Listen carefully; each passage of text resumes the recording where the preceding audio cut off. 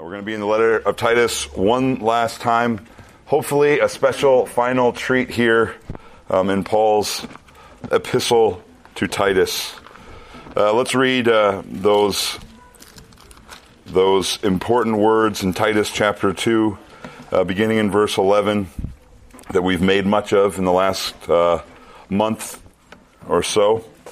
For the grace of God has appeared, Paul writes, bringing salvation to all men, instructing us that denying ungodliness and worldly desires, we should live sensibly, righteously, and godly in the present age, looking for the blessed hope and the appearing of the glory of our great God and Savior, Jesus Christ, who gave himself for us that he might redeem us from all lawlessness and purify for himself a people for his own possession, who are zealous for good works. Let's pray together. Dear God in heaven, we're so thankful to come here tonight, and we pray in this final message in this series that you'd continue to sink the truths of Titus into our hearts and our minds and cause us to be ever different and ever changed because of them. We pray this all in Jesus' name. Amen. We've been talking about grace. Grace that is active. Grace that saves us entirely. Grace that causes us to be able to enter God's presence fully righteous in Christ and in Christ alone. We've been talking about grace that saves, and we've also, through the letter of Titus, been talking about grace that sanctifies. The grace that saves you also changes you, transforms you. And we've been talking about a grace of God that will have an influence on those around you. A grace that saves you, changes you, and causes you to be an influence on the world around you. And we see this in Titus, right? Paul centers all of this change that he wants to happen on the letter of Crete in the truths of the gospel. It's not just, hey, make yourself better people. It's, hey, do you know the gospel that you have believed and by which you are changed? He sinks into them the truths of the gospel, the richness of God's kindness, God's affection, God's mercy. This is what motivates and changes and transforms the Christian life, because their eyes are not fixed on themselves, but their eyes are fixed on their Savior, who has been gracious and merciful to them. One final lesson here tonight. I want to illustrate some of the truths that we've been talking about from Titus with a bit of a spiritual biography. So over the last month or so, I've been reading a certain biography that I've really appreciated and grown from, and I wanted to share with you just a summary of this individual's life and kind of lessons that we can glean from his life. He was a sailor, turned slaver, turned surveyor, turned simple preacher, turned singer, turned sensation, turned slavery fighter. All of you are wondering who in the world I'm talking about. I'm not sure. Maybe not. I am talking about John Newton himself. No, not the man who discovered gravity. I'm talking about John Newton, the former slave trader turned slave advocate, slave fighter. I'm talking about John Newton, the famous preacher in the 18th century. In the beginning of the 19th century. I'm talking about John Newton, and maybe the way you know him, the one who penned that famous hymn, Amazing Grace, how sweet the sound that saved a wretch like me. That was John Newton. He had an amazing life. Matter of fact, trying to just kind of skim over it is a little bit difficult for me. So please be patient with me. It's a very interesting life, and I'll try to give you just a rough sketch of his life in two parts, and also give you 3 lessons that you can attach to his life and take away with you. His life was not boring, though. His life had a purpose, and I'm praying has a purpose in your growth and in your sanctification as well. He said this of his life in a prayer to the Lord: "What a striking proof is my history of the deceitfulness and desperate wickedness of the heart, and of thy wonderful long-suffering patience and mercy." When John Newton thought about his life, he said, it is a striking proof of sin's evil and corruption and God's mercy.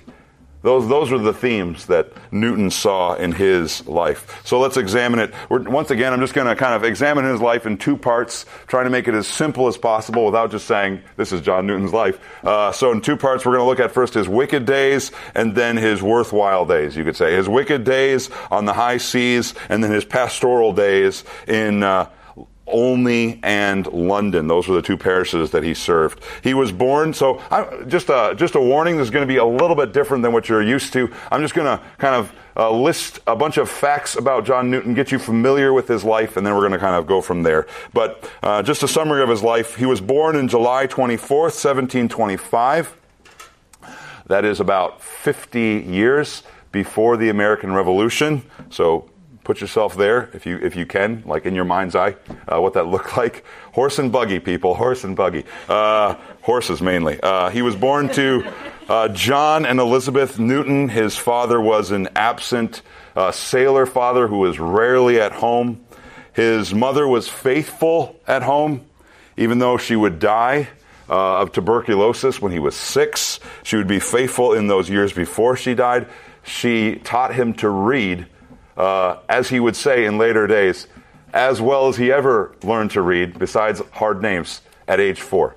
He was a reader by age 4. He had memorized all the answers to Westminster's Shorter Catechism, and he had memorized other answers in a spiritual book written by Isaac Watts. He was brilliant, actually. He was from a very early age, very brilliant, especially in the use of language, and that would, of course, translate itself in his future in writing hymns and poetry. But you will see in his life the very brilliance that was used for so much good for God could also be used for great evil. He was an inventor of creative expressions, and I hope you all know what that means in the worst sense. By age 10, after his mother had died, his mother had died when he was 6, and by age 10, his father decided it was time to pull young John Newton out of school. Now, some of you guys are like, man, I wish my dad would decide to pull me out of school at age 10. That'd be great. Well, you might not actually like it when you hear about what happened to John Newton here. He pulled him from school and had him join him on the high seas. He learned to sail and he learned to sin with the best of them. He had a personal motto as a young man. It was, never deliberate. And basically, I think what this means is he had a personal maxim that he lived by, right? Don't ever think about what you're about to do, otherwise you might not do it, right? He lived for the moment. Whatever seems good in the moment, I'm going to do. Whatever seems right to say in the moment, I'm going to say. That was who John Newton was. Never deliberate. He was quickly becoming a very worthless sailor, even on his dad's ship, and he was a horrible influence on other sailors as well. When he was age 17, there's kind of a cute little glimmer of light in his ugly story of sailing, and that is when he met this young woman named Mary Catlett. Her name was Mary, but she went by the name of Polly. He fell hopelessly in love with Polly. He actually would end up marrying Polly, spoiler alert. But all throughout his days, he would have consuming thoughts of Polly. And it's actually kind of funny, when you read the biography, many people around him in his dying day were always asking, like, what did he see in Polly? They just couldn't figure it out. She wasn't that cute. She wasn't that smart. But that's just this little side thing. But he loved Polly tremendously. He would think about her continually, even in the evil of his sin. Some people suggest that the thought of Polly even purified him and kept him from great evil. But Polly also distracted him. You know how that goes. Distracted him horribly. He was already a worthless worker, and now he became even a more worthless worker. He was distracted in his work and in his labor because he was constantly trying to be with Polly. Matter of fact, this was his very problem, right? He couldn't actually pursue Polly because he had no means of employment, and he couldn't get any means of employment because he was too busy pursuing Polly. And actually, pursuing Polly would cause all sorts of problems in his life. In 1744, while he was kind of roaming around Polly's house, and I can't quite remember why, but he was walking around Polly's house because he was hanging out with her for a while, just trying to get some air. It was getting a little exciting. He actually was caught and pressed into service by a British Royal Navy press gang. They would go about and find young men. Usually they'd find them on the streets, or they'd find them in a local pub, and they would press them into service. And similar to the way the draft has worked in the United States, this is how they operated. And there was a war with France coming in a few months, and so sailors were needed. Well, Newton didn't really like getting press-ganged. He didn't really like the work, frankly, at all. So he quickly became a nuisance to the entire Navy and to his captain. See theme that will follow in every single boat he was ever in. He would be stripped of his rank and completely flogged and shamed and disgraced before all of his crew members. He had risen in several ranks by this time, but he was shamed and stripped from his disobedience. What was his disobedience on board? Well, he was trying to escape the ship and go be with Polly. Once again, guys, there's a lesson in this. There's a lesson in this somewhere. 1745. He got himself actually traded to a merchant vessel called the Pegasus. This was a merchant trading ship going down the western coast of Africa. They called it the Guinea coast because of the monetary unit in England, the guinea, and that's what they made here. He got himself traded. Really, this was because he was such a terrible sailor that they were just willing to trade him for anybody else but him. He soon turned his new captain against him and had to quickly trade himself away and join another man in 1745. He joined a slave catcher based in Africa by the name of Amos Craw. He quickly alienated himself from Amos as well, from his rudeness and his profanity, and Amos's mistress, an African princess by the name of P.I. She hated John Newton and made his life miserable. When Amos was away, she treated him as lower than a slave. John Newton would explain how he was at the very bottom of his life, a slave of slaves even. Matter of fact, in this time, in his great distress, he wrote to his father, begging his father for rescue. Once again, John Newton continued to get himself into trouble again and again, and he begged people in power around him to get him out. His situation actually did change. He was given a new post. It was a bit of a way away from Amos Craw and his mistress. He would actually have a considerably better life in this new post. Matter of fact, this new position of catching slaves was so profitable to him that when his father actually did send a ship to save him, the Greyhound, John Newton almost said, "Nah, I'll stay right here." An interesting guy. He almost rejected the boat that rescued him, but then he decided to take it for two reasons. Number one, the captain of this Greyhound lied to John Newton saying, "Hey, your father has left you a great inheritance. You should go get it." And number two, you guessed it, Polly. That's right. On the trip back to America, the Greyhound took a long route. It went across the Atlantic to the Americas and then went up to Newfoundland. And then in 1748, a year later, the Greyhound finally started a trip back to England and back to home. And a massive storm captured them. And of course, they had spent so much time in America that their ship was not as sturdy as it once was, a little waterlogged, some would say. And even the seasoned sailors were beginning to cry out in terror and conclude that they would be sunk. Newton himself, who once again was very proficient in turning a blaspheme towards and against God, surprised himself by saying, "Lord, have mercy on me," and even saying, "What mercy can there be for me?" Now, this would be a moment in Newton's life, March 21st of 1748, that he would commemorate every single day of his life from then on. Although it's kind of curious when you read Newton himself about this day, he doesn't actually say that it was the moment of his conversion. If anything, he became a full Christian in his mind much long afterwards. But you could say this was the beginning of John Newton's pursuit of grace. And what did he rely on? He had no friends, no spiritual helpers around him. All he had was memory. Memory of the scriptures that his mother had poured into him.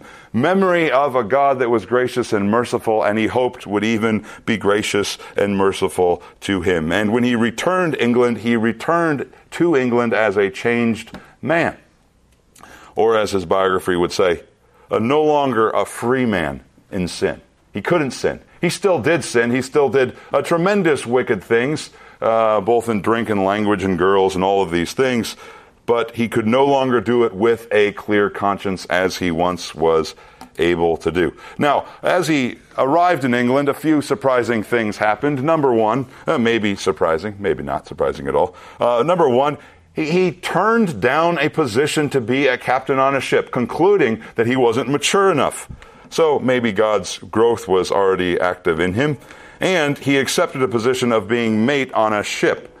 And this is where things get a little bit hairy for John Newton. It was a slave ship called the Brownlow, which was about to travel and collect slaves off of the African coast again.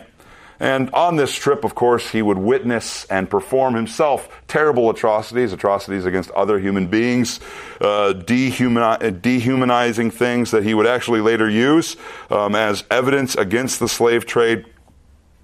Brutality and punishments. They would screw people's thumbs with this thumb screw to cause excruciating pain to punish them, and that was the kind thing to do. Sometimes whole groups of slaves would be thrown overboard just to save some fresh water for other people. There is this biting scene that he records, whether it's from this trip or another trip, where this woman has this baby, and they're on this longboat going to the slave boat, and the baby will not stop crying, and one of the sailors yanks it from her hands and throws it overboard.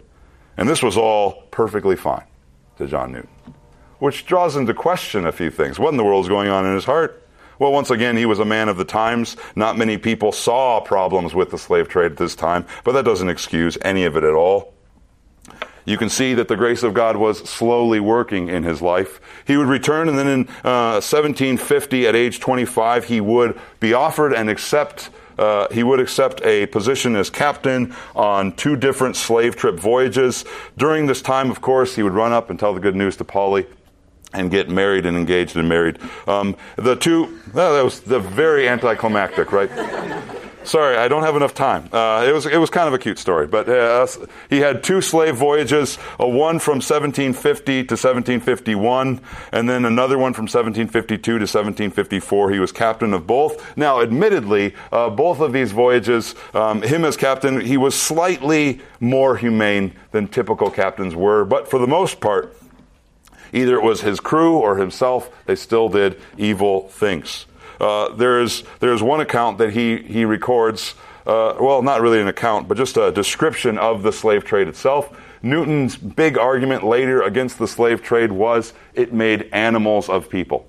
It made Africans into animals in our eyes, and it made us into animals in the way we treated them, and them into animals in the way they responded to us. It made men made in the image of God on both sides into animals. Once again, the punishments were brutal. The sexual abuses on board were brutal against the women. The separation of families without consciences was brutal. And at some point, and once again, it's kind of unclear, but he appears to be a Christian in some stretch at this point. And these would be days that he would look back on in his life with the deepest of regrets and sorrows. How could he be a Christian and treat someone else like this? Well, he would leave the slave trade in 1754, and believe it or not, he would leave it not for moral reasons, but for health reasons. He had a seizure, and at that point, he found a new job as a surveyor of tides. Think a tax collector. He would tax the boats that came in. But this allowed him to live and get married to Polly, and to stay at home and not be gone for weeks and months and even years on end. So, what's the purpose of this little sketch of John Newton's life that I've already written for you of his early days? Well, once again, let me give you the first of 3 lessons to take away from the life of John Newton. Lesson number 1, God's grace is a grace that is greater than all our sins. God's grace is a grace that is greater than all our sins. I love that Richard Sibbes quote, "There is more mercy in Christ than there is sin in us." Newton knew that. Newton knew that for sure. not just for his sins before Christ, but his continual problem with sins even after Christ, and his slow growth and slow sanctification after Christ. If you were to ask Newton about the two themes of his life, he would say, the two themes of my life are mercy and providence. He was someone who described himself as exceedingly vile in his youth. And he was particularly sinful in how he would sin so much against the providence of God. He saw countless, he would record countless protections, countless providences. That whole moment where he escapes off of that island in Africa where he is kept, he was kept by Amos Crow and his mistress. That was a marvelous moment of providence. The ship just happened to be there and just happened to ask for John Newton, and John Newton happened to be known by the person that they were asking. He saw countless deliverances as well. There were times when others died and he didn't. He saw all of these things. And yet, especially in his youth, it seems as though he used these opportunities of escape, like escaping from one ship to the next, or so on. He used these opportunities of escape, these actions of general kindness from God, as platforms to jump into a deeper hole of his own making. John Newton knew how to sin, and he sometimes made his own problems worse by his laziness and his worthlessness. Even in his conversion, he was a sin. He saw himself as a great sinner in need of great grace. He would say this about his days of conversion later, and this is why he perhaps doesn't totally think those were his moments of conversion on that ship. But he says this, I acknowledge the Lord's mercy in pardoning what was past, but depended chiefly upon my own resolution to do better for the time to come. I cannot consider myself to have been a believer till a considerable time afterwards, right? He trusted in God's forgiveness of sin in his past, but his whole life, maybe an immature believer, his whole life was just trying to do better in his own will in the future. He was a picture of someone who comes to God for grace, though. He is a picture of this lesson that we should learn. God's grace is greater than all of our sin, right? When we come to Christ in salvation and in faith and in pleas for mercy and grace, we come to God with nothing but our sin. We saw that in Titus over and over again, and we see it in John Newton. But here let's do this a second spiritual lesson that we can learn from John Newton really quick. Not only is God's grace greater than all of our sins, but God's grace that sanctifies us doesn't sanctify us overnight. God's grace that sanctifies us doesn't happen in one conversion moment. Maybe you've experienced this in your life, right? You confess your sins, you believe in Jesus Christ, and you have a new love for God, new faith in God, but you still have sin in your life. God's saving grace that sanctifies doesn't sanctify overnight. We see this in John Newton as well. It was a slow sanctification process. A lot of that was because John Newton had no friends around him. And part of it is because sanctification is slow in a heart that has been so used to making a habit of sin. Sanctification is exceedingly slow. His final words, his almost his final words that he ever said in his life was, I am a great sinner.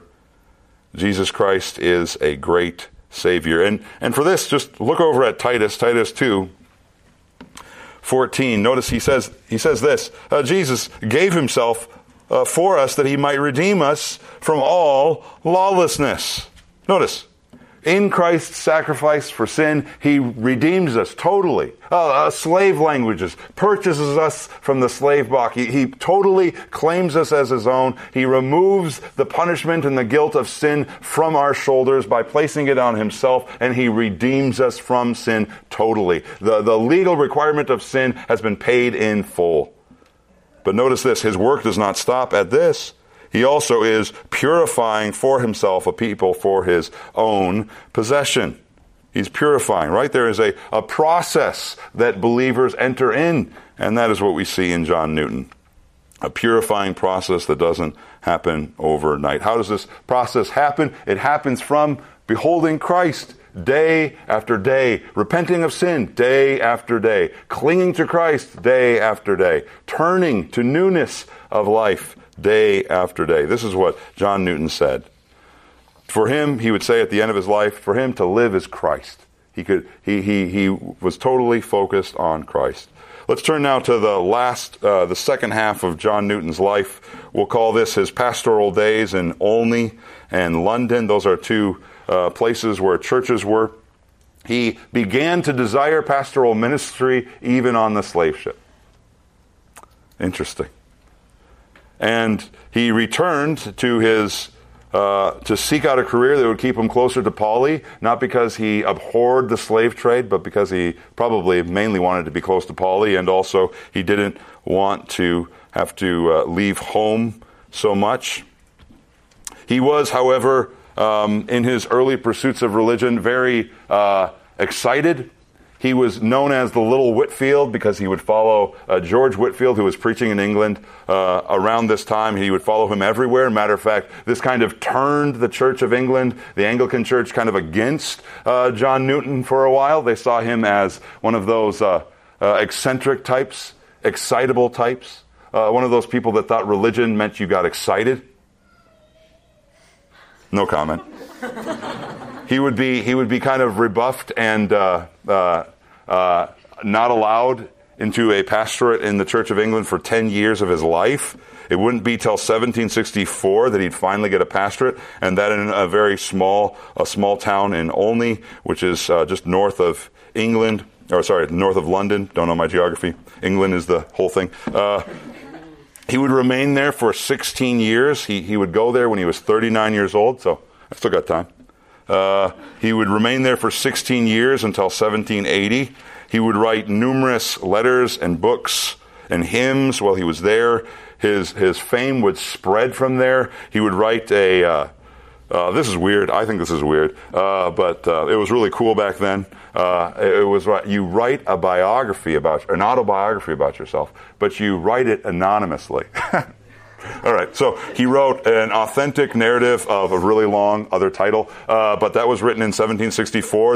And it was no secret about who he was talking about, so it really wasn't anonymous. So yeah, once again, that was kind of their thing. He also wrote numerous hymns.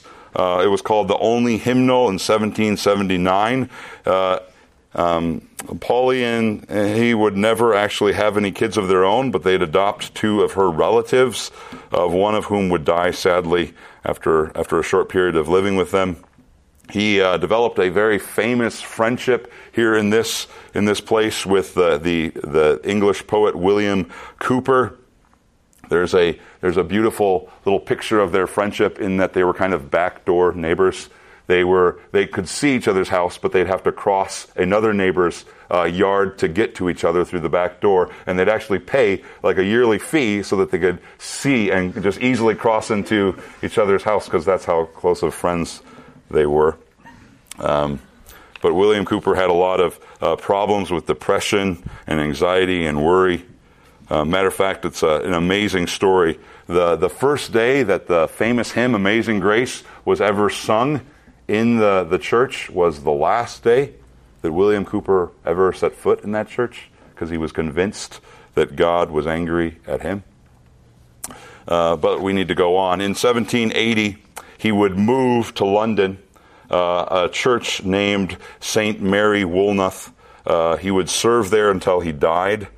There's various reasons why he had to leave. There were some growing resentments against him at the other congregation. It would also lead to his spread of fame, obviously, from London, a much bigger pulpit. The church would grow incredibly. He would mainly, it seems like, be known in these years, though, for all of his letters. Think about this, in his life and after his life, published of his letters 1,000 letters. And people loved them. They were like heirlooms that you'd hang on to and pass around. New Testament, perhaps, is how it would be paralleled. But these letters were glorious, practical theology. He would answer personal questions again and again. Even when, by the end of his days, he couldn't see anymore, he would still write letters by the help of his adopted daughter, Betsy. Most significantly, here in London, he was a great influence to the great abolitionist William Wilberforce, who was a minister in the House of Commons. In 1785, their friendship would begin with a secret message. William Wilberforce was interested in spiritual things. He had been recently elected to the House of Commons and had used most of his time mainly to gamble and waste his life. But his life was in spiritual turmoil, and he was troubled by all sorts of things spiritually, and he was beginning to wonder if he should retire from politics and pursue a pastorate. John Newton, in a very different answer than perhaps what William Wilberforce, the famous articulator of law, would have gotten from any other pastor advice. John Newton urged William Wilberforce to remain in politics and not resign. He saw William Wilberforce's work as not yet done. And in fact, this was just the beginning of the good things that William Wilberforce would do. In 1787, William Wilberforce would set himself on the abolition of the slave trade. This would, of course, cause him to lose numerous friendships, the only friendship being John Newton's for a while, it would seem. In 1788, decades after John Newton himself left the slave trade, he finally publicly came out and condemned the slave trade. People speculate that he was actually influential in starting William Wilberforce off on the abolition of the slave trade, but it wasn't till after William Wilberforce set himself against the trade that John Newton also did as well. And he writes this very gripping, very sobering account in Thoughts Concerning the African Slave Trade that just are memories, really, of all the horrors that he had witnessed and heard of, horrible things. The abolition of the slave trade actually wouldn't come until 1807. And of course, all of you are taking notes about all these years, so you know exactly that that's 10 years after the actual activities start. For 10 years, William Wilberforce is fighting for the abolition of the slave trade, and nothing happens. He loses one vote that was very discouraging to him, and he even thought about giving up the whole thing, but John Newton encouraged him to continue. Matter of fact, John Newton himself would die later on in December 21st of 1807. He would die 82 years old, barely able to see at all. He would only hear about the political victory just a few months beforehand, before he would breathe his last. Actually, when you think about it, these final years of John Newton serving and helping William Wilberforce were bitter years as well for him. It was in 1788, many years before, that Polly would die. It's a very sad story of her dying of cancer as well. And that's kind of the life of John Newton.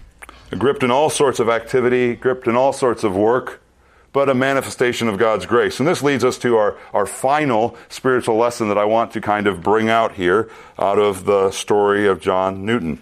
And it's simply this: God's patience towards you should shape your patience towards others.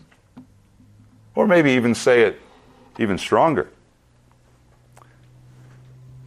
God's patience towards you must be seen in your patience towards others.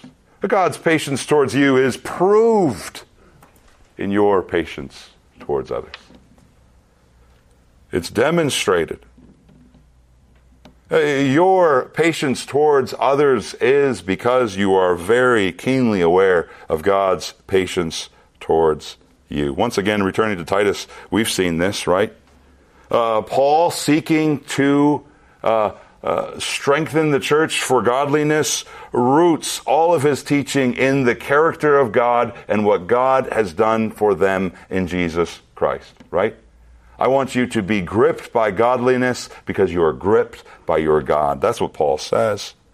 Remember the grace and mercy of the gospel daily. Remember, as Titus 3:3 said, that you yourself were once foolish, disobedient. But, in verse 4, the kindness and affection of God our Savior appeared, and in that way he saved you. I would say John Newton never got over the patience that God showed him in saving him. John Newton never got over the grace and the mercy of God given to him. John Newton, to his dying day, was that African blasphemer who should not have received God's grace. And it made him into the minister that he was and into the loving, caring man that he was. As a matter of fact, in general, you see this. His pastorate was known and marked by a love for people, all shapes and sizes. The account of William Wilberforce, of course, is an impressive account of one man who came to him because he knew John Newton cared. But this is how John Newton treated all people in his life.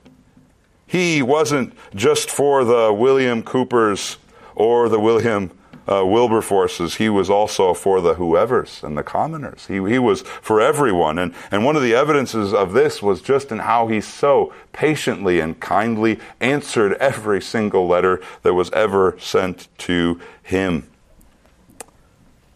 He was particularly gracious towards the young people in his life. People would say that he was a great youth pastor. He started a children's ministry in the Church of Olney very early on that grew very quickly. He was personable. He cared about people. This actually led him to be very careful and plain in how he explained theology, and also gave him a burden to help the people understand theology as well. How did he do that? He wrote hymns. Nobody was writing hymns in his day. But he wrote hymns, a lot of them, to help the people understand the truths about God that they were learning. Matter of fact, sometimes he would write a hymn with his sermon to help sink the truths of that sermon into the hearts and minds of the people. He had endless time for people, hurting people in his life. Why? Because he knew a God who had endless patience towards him. And he was keenly aware of that to the very end of his life. He would write his own tombstone, which is a little weird, I admit, but maybe they used to do this when they were old. It said this: John Newton, once an infidel and libertine, a servant of slaves in Africa, was, by the rich mercy of our Lord and Savior Jesus Christ, preserved, restored, pardoned, and appointed to preach the faith he had long labored to destroy. I didn't touch on this, but that was John Newton, right? He used all of his brilliance in his younger days to make up creative songs to blaspheme the name of God and the name of the Lord Jesus Christ. And he himself was very aware that he did not deserve any of the mercies of his God. The mercy of sparing him and the mercy of calling him to a ministry. When he saw himself, he didn't see himself as a great gift to the church, a writer of glorious hymns like Amazing Grace. He saw himself mainly as a great picture of the wondrous patience of God. And I'll just ask you a question. Would that also change your life if you viewed your life through the lens of the great mercy of God? That fueled his love, that fueled his work, and it could fuel yours as well. My favorite part of the Newton story is how his life was instrumental in patiently caring for the people around him. Obviously, the account of William Wilberforce, he is a force of grace and influence to people. But I love the story of William Cooper. John Newton was a friend with patience towards the weak and needy. Once again, going back to that little town of Olney, John Newton would always say that their friendship was never one-sided. He actually enjoyed Cooper's friendship a lot. William Cooper was a brilliant poet, a very brilliant poet. He spurred Newton on to write hymns like never before. They were backyard friends. There is this sweet story of him writing a letter to William Cooper, one of the final letters he would ever write, and he says, I am so eager for heaven, and I pray that we will be neighbors in heaven as well. That's kind of the way grace works, though. Grace causes you to see the benefits and the blessings of others in your life, and not the setbacks, not the blights. Well, John Newton was very gracious, and William Cowper was not an easy sort. Their friendship obviously was very productive. We could talk about Amazing Grace. It wasn't actually the most famous hymn in the hymn book that they wrote together in 1779. There were 348 hymns together between the two of them. John Newton wrote 281 of them. Wow, he was a machine at writing hymns. And actually, his biographer is very plain. Most of them were rightly forgotten. But he was a machine. He wrote great hymns that you also know, like "Glorious Things of Thee Are Spoken," or "How Sweet the Name of Jesus Sounds." That was in their collaboration in this hymn book. But actually, the publication of this hymn book would be delayed a long time. It would be delayed by, how long is that? 6 years, by William Cowper's descent into, once again, depression. I mean, do you have any friends like that? Who just kind of derail your getting things done with their personal problems? Are you a friend like that? Maybe not, too much. He had many reasons for his depression. It was mainly his disposition. He had a weakness all of his life. He had a very opposite life. This is William Cowper's to John Newton. He kind of had everything handed to him. And John Newton had to work for a lot of things. It's interesting. William Cowper could feel the major descent that was coming on him just in 1773, actually, that evening, as he felt the madness and, as he would describe, the darkness coming on. That would cause him great hallucinations and terrible dreams. He would actually write a very famous poem called God Moves in a Mysterious Way. And then, of course, he would descend into terrible, terrible depression that would actually accumulate in attempt at suicide. John Newton would intervene, seeing William Cowper in his own blood in his house at one point. John Newton would bring him over to his house and keep him with him for over and up to a year. John Newton would take the responsibilities of leading not only his own house, but also the house of the Coopers' household. And then the point here is simple. William Cowper was never a very strong individual. William Cowper was what you would say a leech. He needed John Newton in his life to keep buoyant. Many people would say William Cowper would not have been the William Cowper he was without John Newton, and that was because John Newton was gracious and kind and patient. And Cowper's depression wasn't always easy. He would once say of it, Cowper's depression is mysterious, a great trial to me, but I hope I can learn, though I am a slow scholar, to silence all vain reasonings and unbelieving complaints with the consideration of the Lord's sovereignty, wisdom, and love. Even when William Cowper was taking up so much time, John Newton's continual thought was, what is the Lord wanting to teach me? How is he wanting to make me a better minister? What if you could respond so? What if you? How much more should we respond to such lesser trials with such greater eagerness?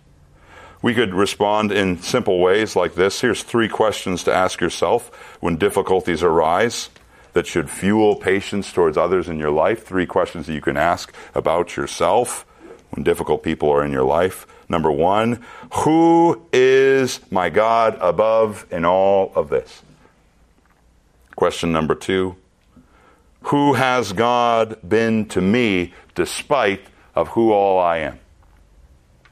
And question number 3, what is God seeking to train in me through this relationship with this person? Who is God above all this? Who has God been to me despite of all I am? And what is God seeking to do in me through all of this? That's the life and the lessons of John Newton. It's encouraging to me. Biographies always are, and I pray and hope it's encouraging to you. Let's pray. Dear God in heaven, we thank you for your love and for your grace and for your kindness and for your patience. And we pray that you would use this life as it echoes back on the truth of your word to encourage our hearts in you. We pray this all in Jesus' name. Amen.